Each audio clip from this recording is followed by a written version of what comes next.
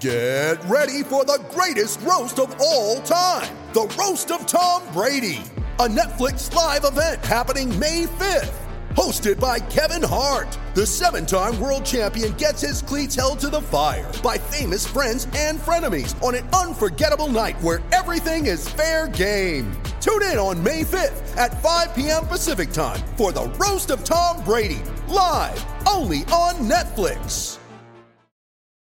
When you need mealtime inspiration, it's worth shopping Kroger, where you'll find over 30,000 mouth-watering choices that excite your inner foodie. And no matter what tasty choice you make, you'll enjoy our everyday low prices, plus extra ways to save, like digital coupons worth over $600 each week. You can also save up to $1 off per gallon at the pump with fuel points. More savings and more inspiring flavors make shopping Kroger worth it every time. Kroger, fresh for everyone. Fuel restrictions apply. With threats to our nation waiting around every corner, adaptability is more important than ever. When conditions change without notice, quick strategic thinking is crucial. And with obstacles consistently impending, determination is essential in overcoming them. It's this willingness, decisiveness, and resilience that sets Marines apart. With our fighting spirit, we don't just fight battles, we win them. Marines are the constant our nation counts on to fight the unknown. And through adaptable problem solving, we do just that. Learn more at marines.com. So it's all for play for still? I think so. Do you want to bet against us?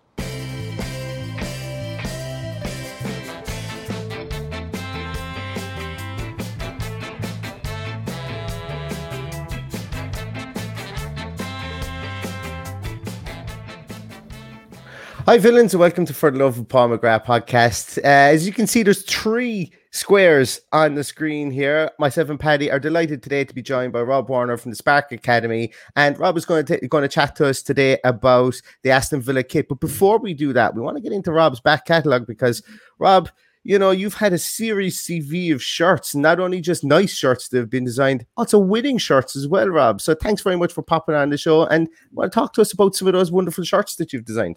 Yeah, pleasure. Thanks for having me. So I started designing kits professionally in 2001, working for Puma across in Germany. And one of my first tasks was to add sleeves to the Cameroon sleeveless jersey. So it had already been designed, it had already been banned, and we had to figure out how to get sleeves onto it without them looking like sleeves for the World Cup. So that was the first challenge that I faced. And then since then, I'd went on to design kits for Lazio, Monaco, the Puma teams at the World Cup in 2006, including the winners Italy. Also around that time, I did some work on track and field for Puma. So the Jamaican Olympic team uniforms for the Beijing Olympics. So when Usain Bolt first started doing his celebration in Beijing, I designed all of that stuff for him.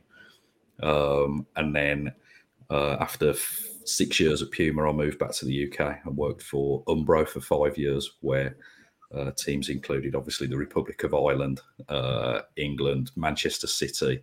So it was my design team that designed the City shirt for the infamous Aguero moment.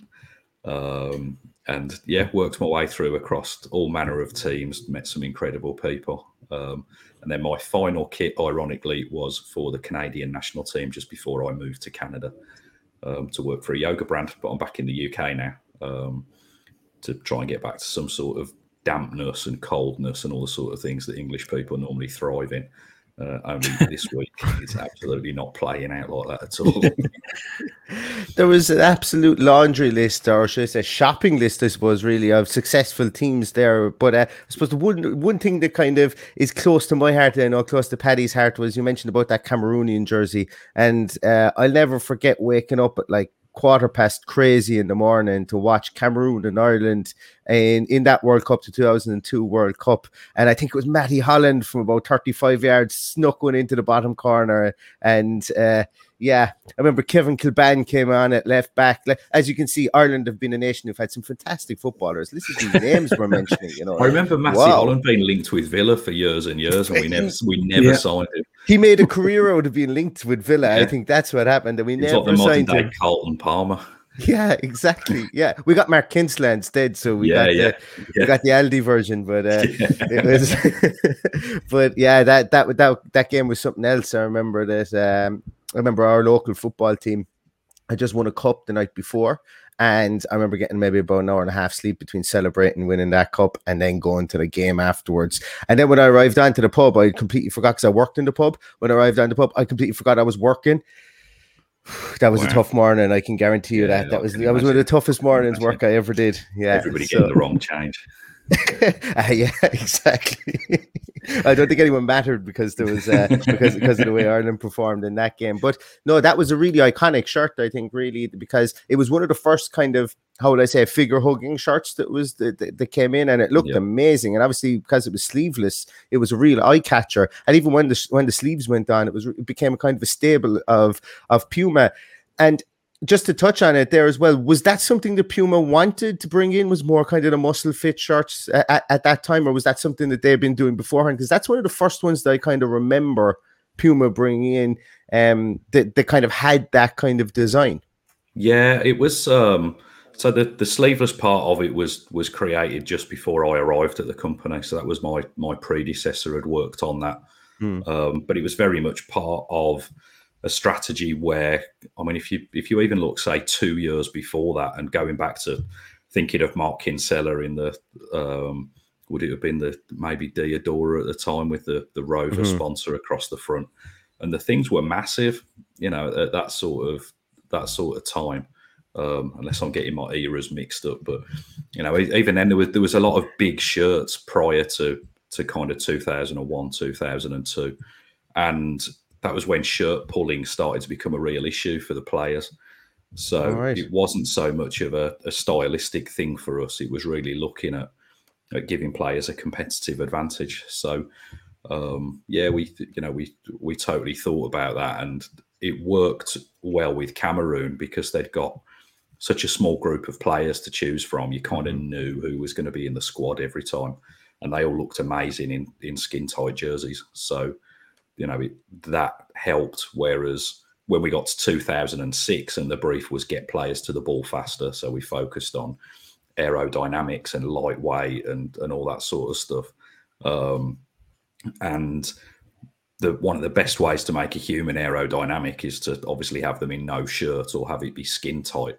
But we had to think about the teams that we were kitting out, and at that time, one of our best hopes for a trophy we thought was the Czech Republic. So obviously the skin tight shirts look great on the likes of Samuel Eto'o or Rigobert Song and those sorts of guys. Skin tight shirts on Thomas Rosicky and Jan Koller, not so much. So I don't think you can get skin tight on Jan Koller. He was so squiggly. You have to literally paint it on him, shrink wrap it. But yeah, so now it was a choice that was based on giving the athletes an advantage.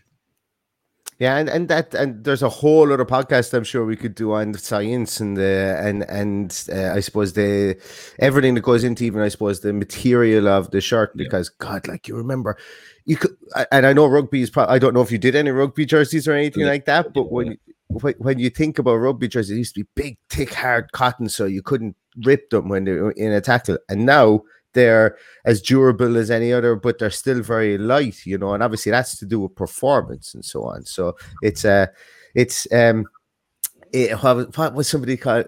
What did somebody call it? Was it accessory doping or something like that back in the day? I remember there was some strange phrase like that. And you mentioned as well about Jamaica there and Usain Bolt, because some of their stuff, you see some runners, and maybe it's probably more long distance runners, and you can correct me on this, that they actually have baggy stuff, when they're running, and they've got stuff hanging off them. Like, I've never seen a 100-meter runner that doesn't have a massive chain. Like, when you talk about aerodynamics and stuff like that, is that all something that's taken into account even for those short sprint distances as well? Yeah, it is. I mean, especially so with the sprint events. So whether it's athletics or football, the sprints are typically quite short. So that does make a big difference. The other aspects, and you mentioned the chains and stuff that the guys are wearing, it's just the psychology of what people are wearing. So if people believe something will make them quicker, then there's a likelihood that it will. Okay. And then the converse is also true. So we did the all-in-one kit for Cameroon as well, which you may remember, also got banned. And that was, that was going to be like the ultimate. But one of the things we had to think of was, excuse me, rather than it being like an Olympic sprinters outfit, which would be all in one skin tight, we put on like a second layer of looser fitting shorts onto the football kit, because Olympic sprinters walk out into an athletic stadium and nobody's shouting abuse at them about the size of whatever may or may not be inside their lycra trunks. Whereas, if you were to walk out of Villa Park as an opposition player, then it could be a psychological disadvantage if you've got 40,000 people singing songs about whatever is or isn't between your legs. Your anatomical pluses or minuses, I think. Yeah, exactly. Exactly. So all that stuff plays a big role. And so I think people tend to look at kits just from the aesthetic of it and, does it look nice? Would I wear it with a pair of jeans? Whereas not every brand does it, but there definitely is a big focus on it being an advantage to the athletes to wear those kits. And it's fascinating. As I say, we could probably do another 2 or 3 hour on that, because I'm one of these people that I don't write down any questions. As my mind wanders, I ask a question. So if you think about it, I'm a 35-year-old, 3-year-old child, really, when I start interviewing. So without taking up your whole day, I think we'll park that one there for a moment. But you mentioned there as well, Rob, that you've had a lot of success, or you've been involved with a lot of successful teams. Do you get to sample that success? Like, obviously Italy winning the World Cup in 2006, like, you can't get any bigger than that, really. Do you get to sample that success? Are you part of it? Do you get to meet the people involved? Do you get invited for celebrations? Do you have a mini replica of the World Cup at home that was given to you by the Italian team? Is there anything like that goes on? Yeah, a little bit. I mean, I was disappointed for the World Cup final that I didn't get a ticket for that. And lots of people at the organisation that were much more heavy hitting than me did manage to get tickets. But that's the way of the world. But it's always the way, yeah, always the way. But I mean, I can't complain. I was so lucky to have done other stuff.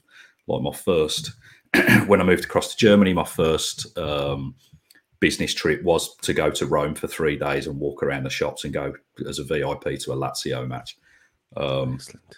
Which was just crazy to get on the plane and think, I'm doing this for a job. Was nuts. I went to a Champions League final as a guest of UEFA for Monaco against Porto. And the prawn sandwiches were exceptional, as you'd expect. In terms of the celebrations and stuff, the only time that happened that I've got a good story about it was we were flying around different countries on one trip to present the World Cup kits to the different federations. So it was like a 3-legged trip where we flew to Tunisia to begin with. Then we came back to Germany to present to Cameroon because they were playing in Hamburg. And then we flew out to Bulgaria the following morning to present to the Bulgarian FA. So the Tunisia thing was a good trip and loads to eat, and we were only there a couple of days. Flew out to Hamburg, and Cameroon were playing not really a charity match, but in Germany they'd done like a TV series that was like Britain's Got Talent, but for footballers. And so the winners would all get to play a game against Cameroon at the Milan Tour at the St. Pauli Stadium. Wow. And so we went up there, and with the Cameroon Federation, it was always the way that you present to the key players first. So Song, Matomo, Etu wasn't playing in that one because he was too much of a high flyer already at that stage to be risked against these cloggers. Some of the guys were there. So we presented them the kit. They were all happy with it. They went and played the game. And then afterwards, it was like, right, let's go out on the piss in Hamburg. So we've gone out to a couple of different places. And then one of the guys that had been called up was playing like second division football in the Hamburg area. So he knew the city really well. And he took Hamburg isn't famous for anything, anything untoward at all. Sure it isn't. Yeah, fairly low key night out. Yeah, I can imagine. But he took us to like this local African nightclub where all the African expats would go. Excellent. And we've walked in there with the Cameroon national team, and it was just crazy, absolutely crazy. And even I was getting asked for my autograph, and I am clearly not a Cameroonian international footballer. I think you could have done a good job at right back or left back, Rob. I'm 100% certain. But the nightclub owner came straight across when he realised who was in there. He gave us a bottle of champagne each. Probably didn't usually sell a lot of champagne because he didn't have enough glasses. So by the time he got to me, I'd got like one of his best teacups to drink my champagne out of. And it was quite the night. We ended up rolling into bed about 3 or 4 in the morning. Had to get up an hour later to fly to Bulgaria for the next presentation. Got there absolutely hanging. Quickly got changed in the hotel. Gone down into the room to do the presentation, thinking it was just going to be, a load of suits from the Bulgarian FA. And right in the front row of the presentation was Hristo Stoichkov. I was just about to say, I'm sorry, Mr. Stoichkov. Yeah, totally hanging out my arse, standing there, and him and his mates all smoking these cigarettes with so much tar in them you couldn't snap them in half with your bare hands. So yeah, that was heavy going. Definitely. But yeah, no, I've been really, really lucky. England matches and all sorts. Yeah, it's been great.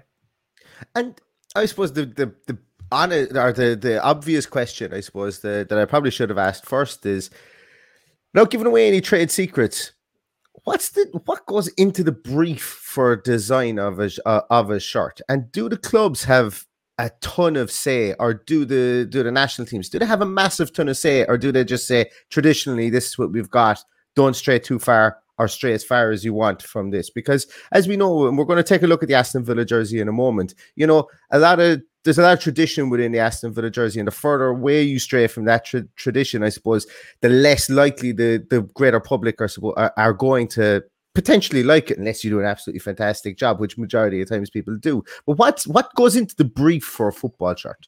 Yeah, I mean, honestly, it completely varies from brand to brand and club to club, which sounds like a cop-out answer. But if you're Nike working with one of their clubs, you've got the might of Nike, the value of the contract that they've paid.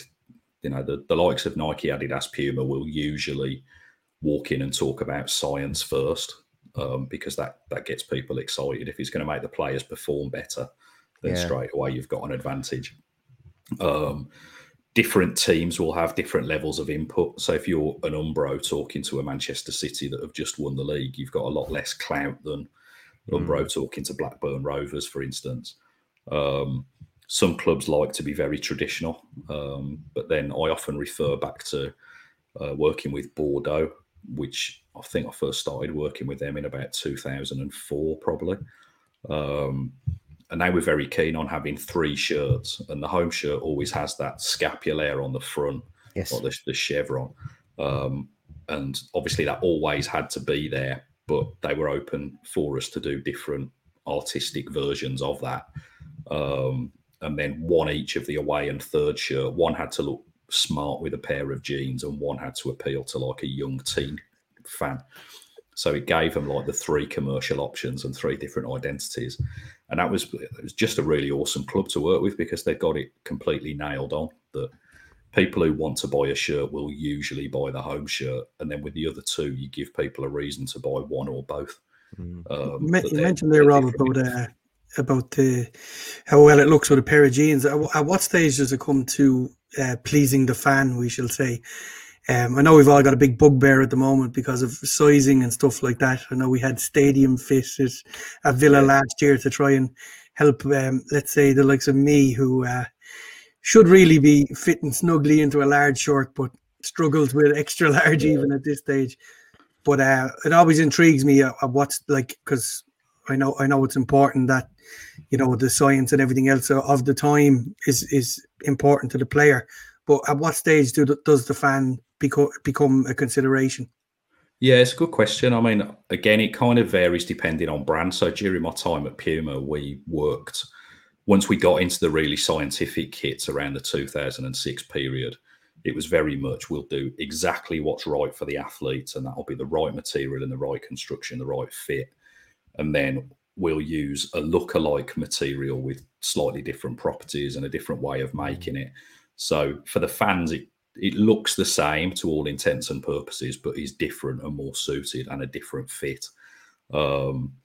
And then we also did a Brit fit as well. So for kitting out the likes of Tottenham and people like that, there was like the replica shirts were a different shape again. Then working at Umbro, it was very much the opinion there that their replica shirts had always been exactly what the players were getting. So there was no player version or replica version, which is nice in a way that it was like, well, you see the England team wearing the kit, or the Ireland team wearing the kit, or Manchester City, and then you buy the exact one that your heroes are wearing. But it kind of felt a bit like a halfway house where it wasn't ever quite elite performance enough for the athletes, to my opinion. And so there was a bit of a compromise on that. And then, for some of the fans, the product looked great on them, and for others, not so much, depending on the fit. So it is a consideration around the replica stuff, but it's quite hard to please people, really, because there is a real divide between wanting exactly what the players have got, but also wanting something that's realistically suitable for them. I think we've got to the stage where you need to have a specific type of body to be looking for what the players are wearing. Yeah. What do you think of how Kappa have managed the Villa kit over the last few years? I think it's been interesting to watch. Obviously from an informed but claret and blue tinted spectacles perspective, because Villa is a kit, particularly the home kit, that I've always wanted to design, but would feel a bit like a poison chalice, because it is one of those, like doing the England kit, where if you keep it really traditional, people say, well, it hasn't changed enough, why would I buy it? You haven't made an effort. And if you change it a bit, everyone complains that it's not traditional.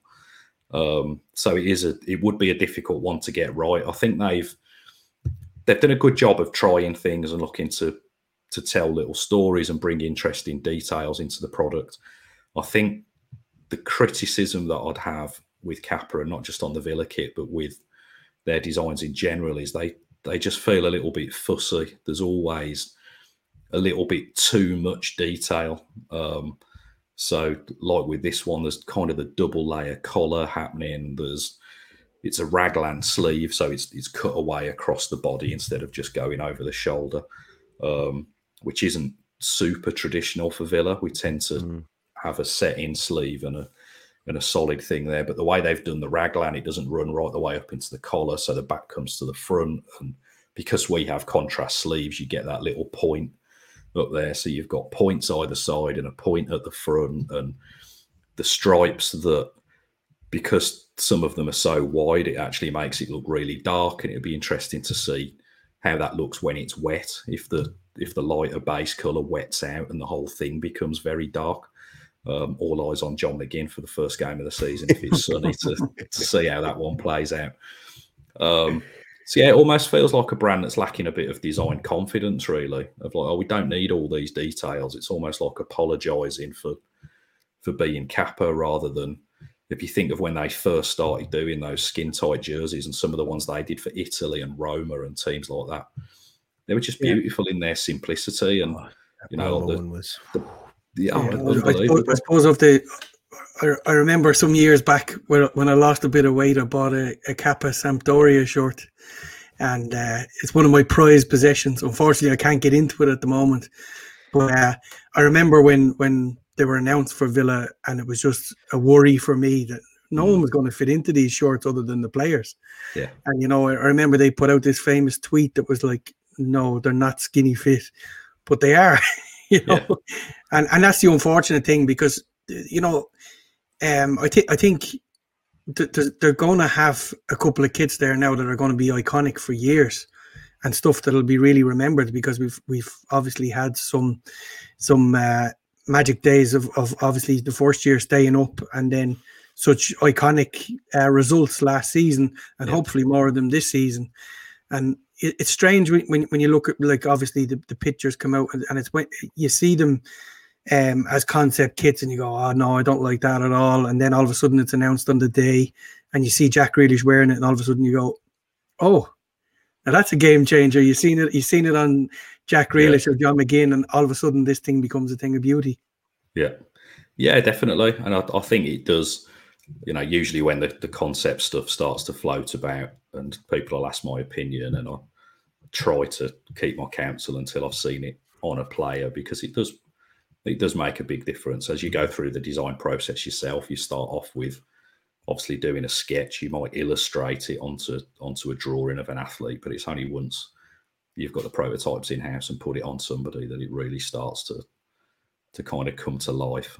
But like you say, I think there's definitely an opportunity there for, if that's the right silhouette for the players, if that's the shirt that they are happy to wear and is giving them the best performance conditions, perfect. But I mean, even just looking at the image that's up on the screen there now, if there was a straight line between the hem and under the arm, instead of it coming right in like that, it would fit people great.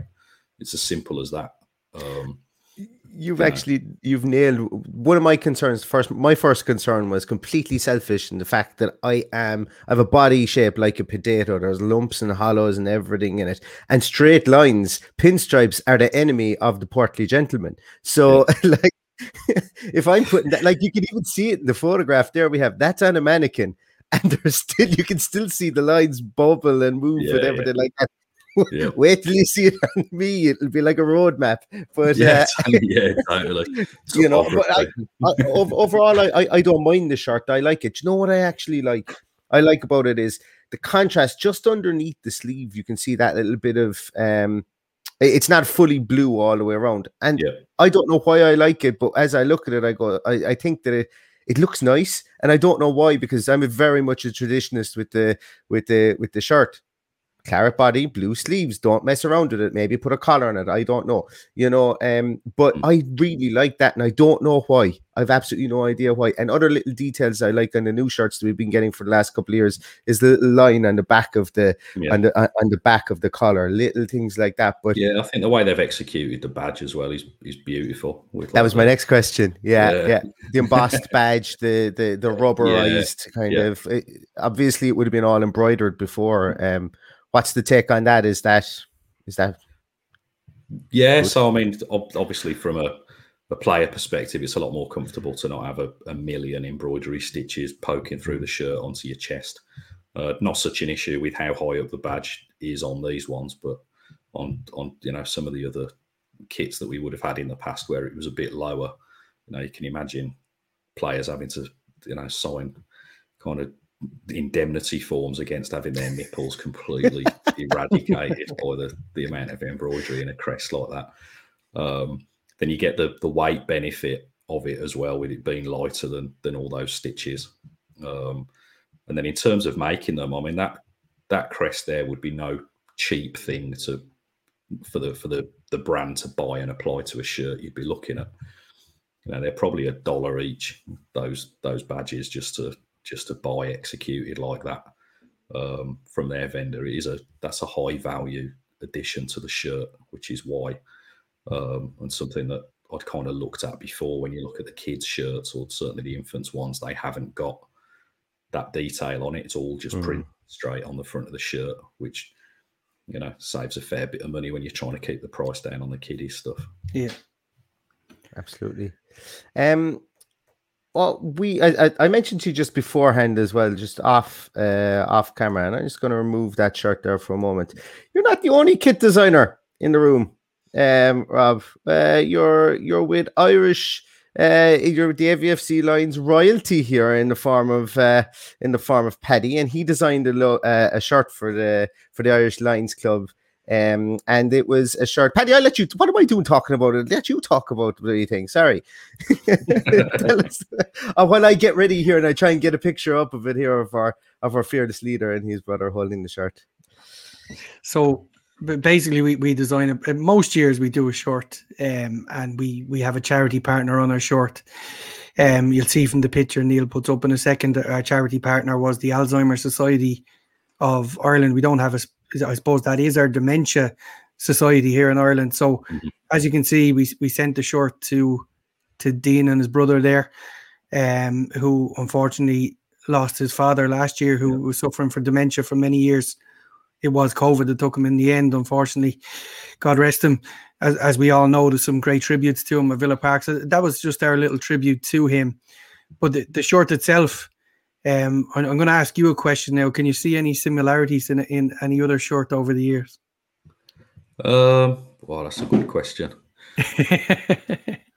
Yeah, I mean, we've definitely used those colours before. But yeah, I think I would say that there's a bit of inspiration there from the Stan Collymore era away shirt would be a guess. I can see the checks in there, which would have been the Randy Lerner era.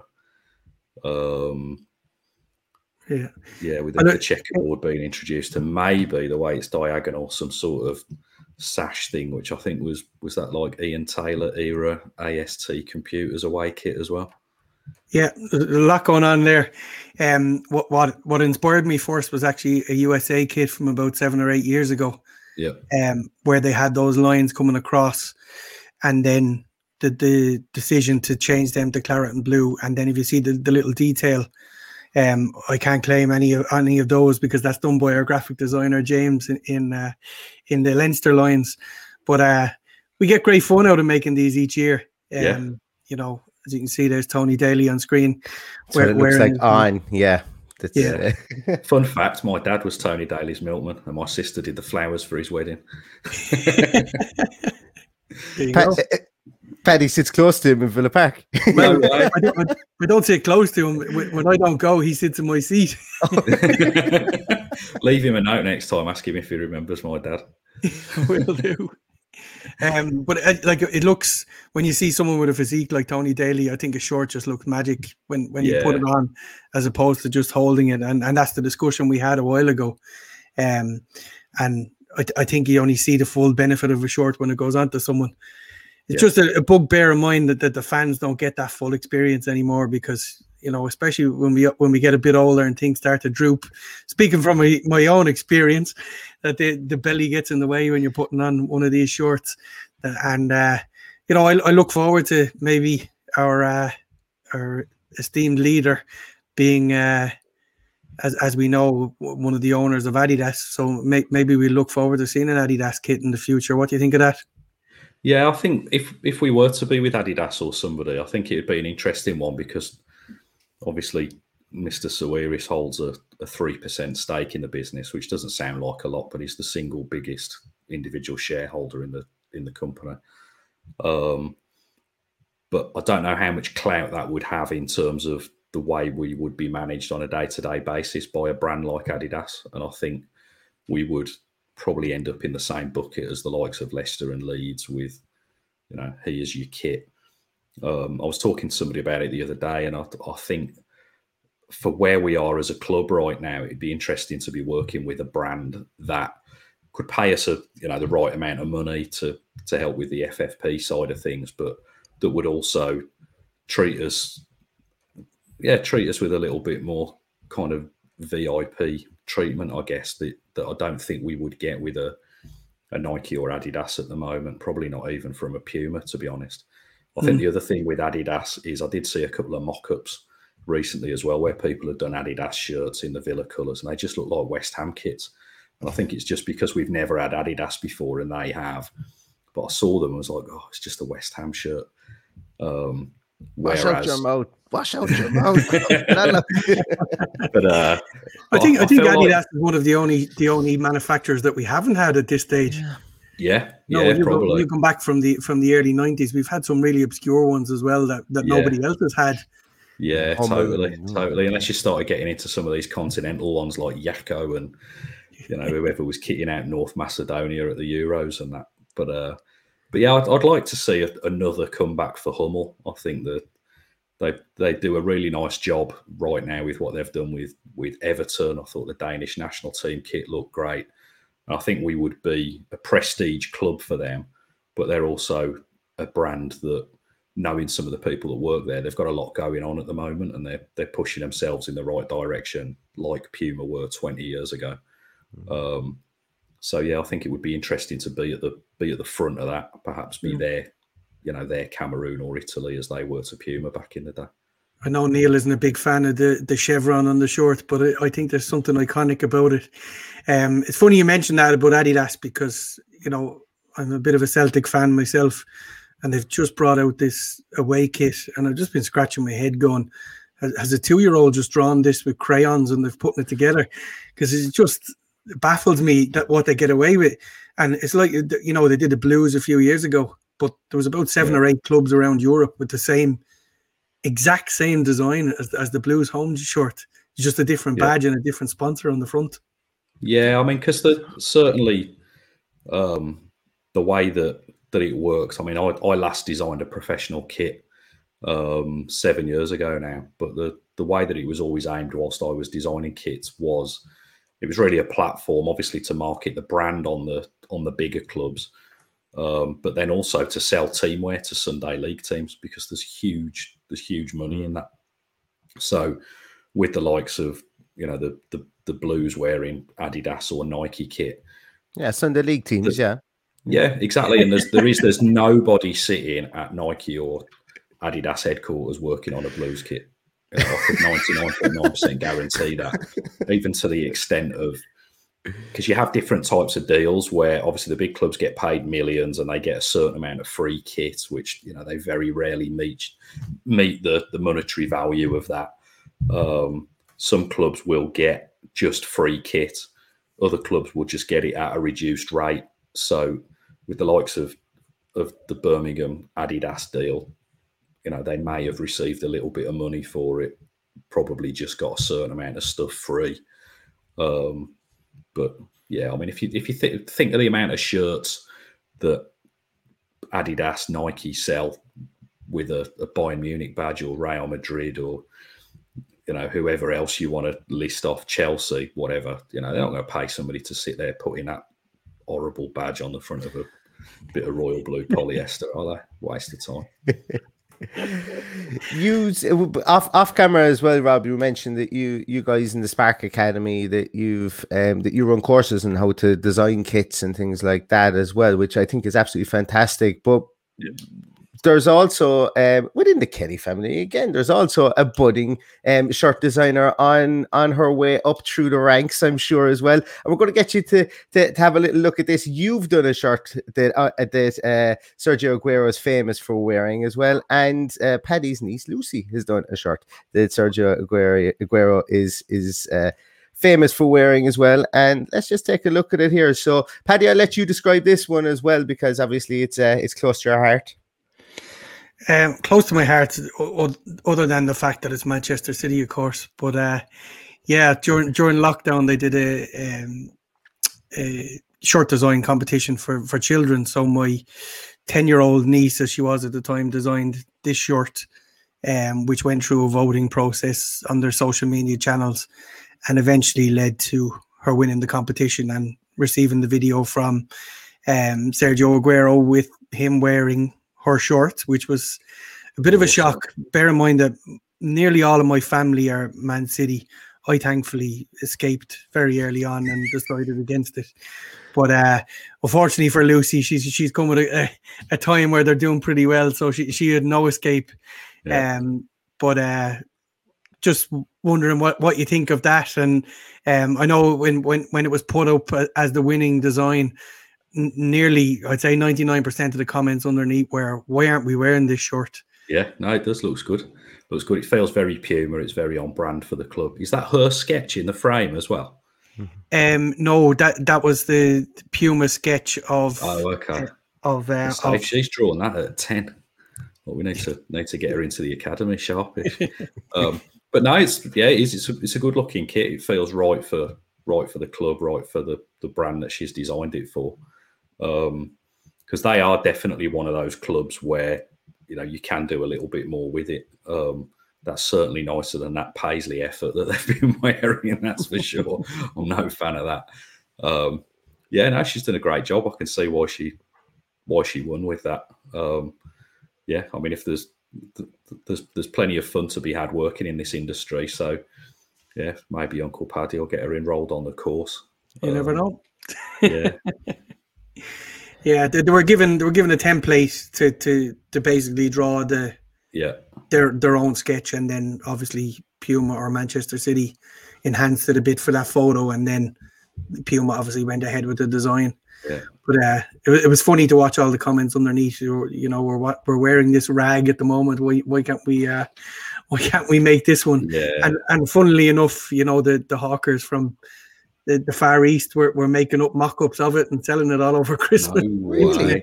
So my whole while Lucy got one from Manchester City as a prize, my whole family were able to buy them from China or one of those sites. Wow, that's amazing. Yeah, royalties. I'm sure Lucy's getting all the royalties for those as well. I'm sure she is. Sure absolutely. Probably kids her age that are making them.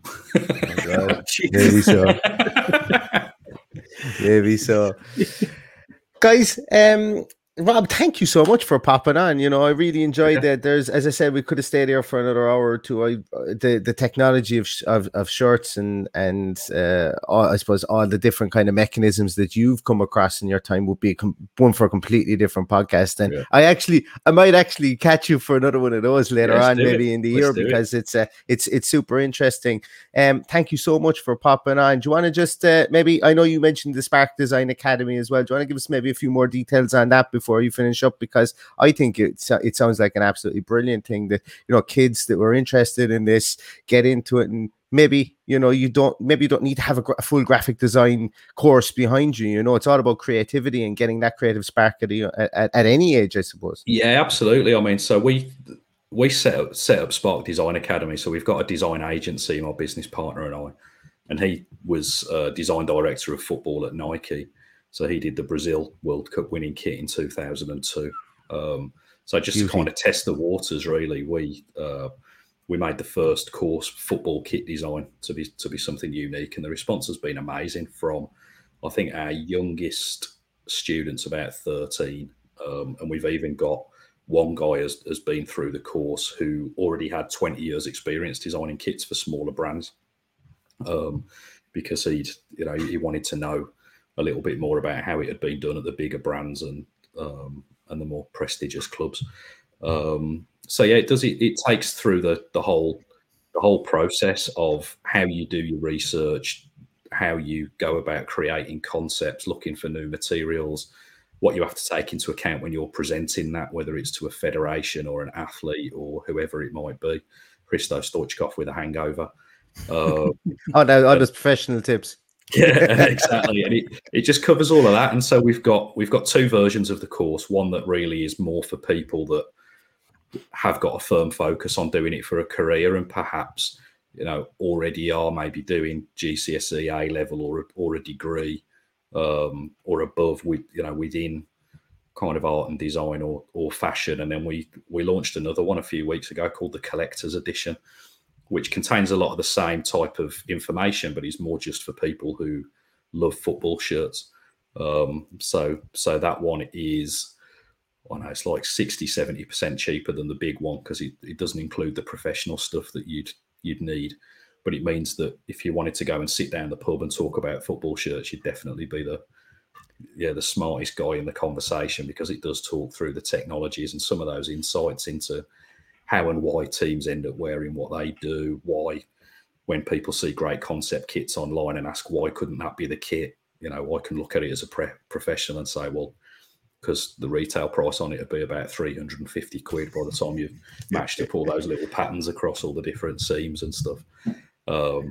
So yeah, we've got that, and we're going to continue growing out into. We've launched a presentation course designed for sportswear and fashion as well. And we're going to continue growing that. So for anybody really who, like I say, is anything up to the early or mid stages of their career and is wanting to work within sport or fashion, then yeah, there's going to be a range of courses for people at sparkdesignacademy.com. Great stuff. I have two final questions for you. Yeah. Very quick ones. What is the favourite shirt you've ever designed, and what is your favourite ever Villa shirt? Ooh, good question. Favourite one I've designed would be probably the Italy away shirt for 2006, which they didn't win the World Cup in, but I just loved how it looked. And people often ask me, why the home shirt had like the dark blue markings under the arm here. And for every team that we kitted out of the World Cup, we wanted something that expressed their national team and what their character was. So, some countries had eagles and things on, or lions or whatever. And the Italian team, we were like, well, they're superheroes. You look at the likes of Vieri and Cannavaro and those guys. So the home shirt was the superhero outfit, and the dark coloration on the shirt and the shorts was to kind of mimic what you'd get in a comic book where somebody's running fast and you get the lines kind of coming off the body. But then the away shirt was more like the Clark Kent, Peter Parker type of thing, where it's literally like a white V-neck T-shirt over the top of the home kit. Blue, yeah. So, and a lot of people had never noticed that it was just essentially the home kit with a white T-shirt over the top of it. So I just thought it looked really smart on the players, looked smart with jeans, and it was a nice story. And it also links nicely to the claret and blue training wear that all the staff were wearing at the World Cup as well, which obviously was a coincidence that I'm a Villa fan and Marcello Lippi was wearing claret and blue at the World Cup. Just like West Ham, we've won the World Cup too. Exactly. And then favourite Villa kit.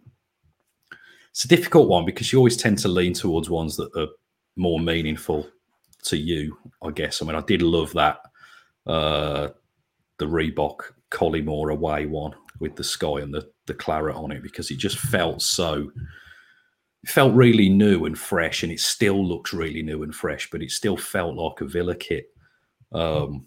Probably helped with like the colour of the sponsor and whatever else, but I just thought that was a really, really nice jersey. My favourite was probably the 87-88 Hummel one, because that was the first shirt that I had. When my kit design career began, Mum and Dad bought it me for Christmas, and within 3 days I'd drawn a number 8 on the back of it with a marker. Destiny written in the stars. Written in the stars is right. And that's actually interesting that you say there about it being your first kit and that you hold it very sentimentally close to your heart as well. For any Villa fans listening here, you might know Tom Julian, formerly of the Villa View. He just said on Twitter recently that he was going to purchase a kit for a kid of maybe some of a family who maybe couldn't afford it, because he remembers how much his first Villa kit got him to love Villa and support Villa and be proud of Villa.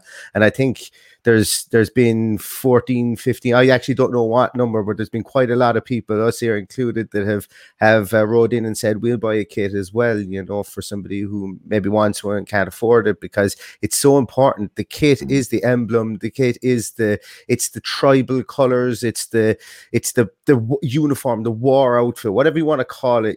That's the one that when you wear your first football kit, you love it. My very first football kit was the 94 Muller shirt. It was treble XL. It was the only one in Limerick that I could get here in Ireland at the time. I'm not a particularly tall guy. I wasn't a particularly tall kid. I went into school, the sleeves were down around here, and it was a short sleeves. It was like a dress. I didn't care because Paul McGrath wore it and had a Muller in the front.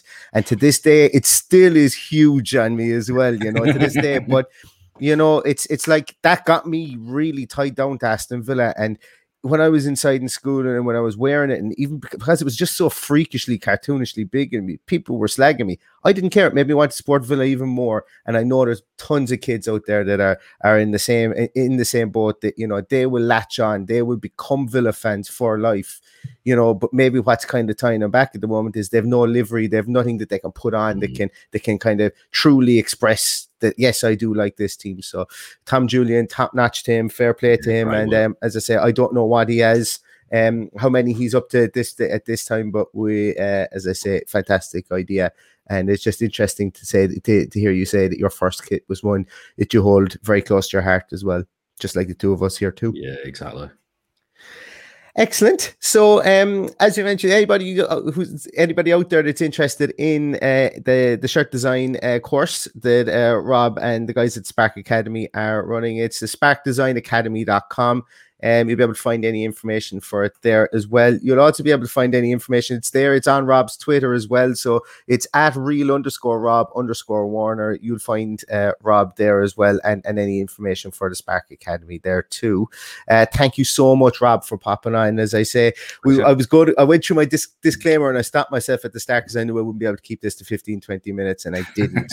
But so I'm glad I didn't tell you lies on our first time we ever met. So but thanks so much for popping on. Paddy, as always, thanks a million. You can catch Paddy on @VillaPaddy. You can catch me here on @LoveMcGrathPod. We're getting close to the start of the season, and I'm getting that tingly feeling about the 21st when we are. Is the 21st, isn't it? When we play our first. Yeah, it's tomorrow. Yeah, absolutely. Yeah. Oh, brilliant! It's tomorrow when we play our first preseason game. I'm going to be parked in front of the stream for that as well. Great job that the club have done as well, I think, in getting all the preseason games streamed. Really looking forward to it. Really built on what they did with the youth games last year, and it's good to see that bit of progressivism coming from the media department, I suppose, with the club as well. Yeah, we're getting there, guys. We're getting there. It's nearly back to the season again, and hopefully we've got a couple of more signings. So once again, thanks so much, Rob, for popping on. And all that's left to say is up the Villa. Yeah, up the Villa. Up the Villa. Sports Social Podcast Network. Hello, it is Ryan, and we could all use an extra bright spot in our day, couldn't we? Just to make up for things like sitting in traffic, doing the dishes, counting your steps, all the mundane stuff. That is why I'm such a big fan of Chumba Casino. Chumba Casino has all your favorite social casino-style games that you can play for free anytime, anywhere with daily bonuses. That should brighten your day a little.